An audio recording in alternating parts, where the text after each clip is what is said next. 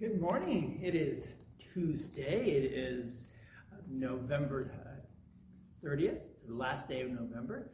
And this is the first week of Advent, and we're looking at to wait on the Lord. And today's title is The Lord's Branch. And we have our Advent wreath with us here. We have our first candle lit here in our church. And I want to share with you the verse, Isaiah chapter 4, verse 2. And it reads like this.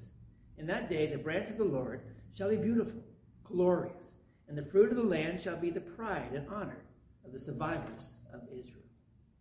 That's our text for this first Tuesday of Advent. So, there's a story told of a missionary in Portugal who perched high on a 3,000-foot cliff, and which was accessible only by a terrifying ride on a gondola. And so the gondola ran along a single wire, and once a tourist got really nervous, and he noticed that the wire was old and it was frayed. And so the tourist asked a monk that was connected to the monastery, "How often do you change the wires?" And the monk replied, "Whenever it breaks." Sometimes the wires holding our lives, yours and mine, they also break, don't they? And then what? What do we do? How do we react? Well, Isaiah says this. Isaiah says that the Messiah is on his way to mend what is torn, fix what is broken, and heal everything that looks lifeless and dead. It is him than whom I wait for.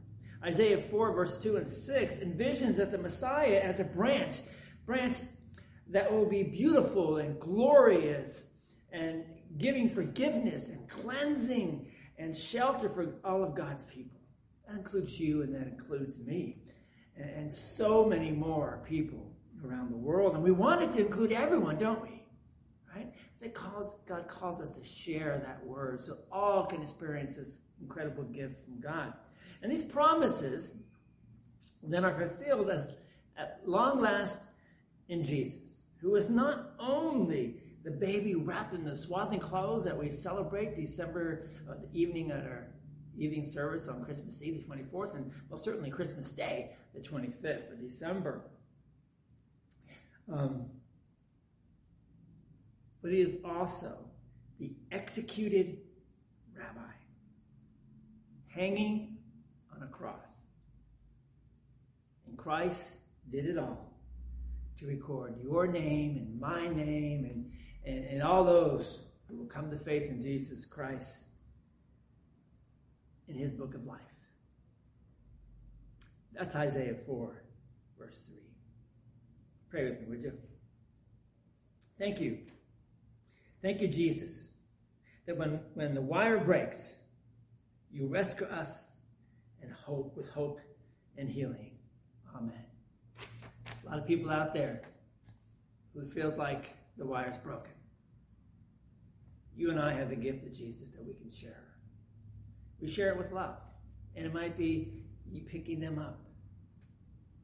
It might be bringing them a loaf of bread. It might simply be a kind word. And through all that interaction, they may ask you why.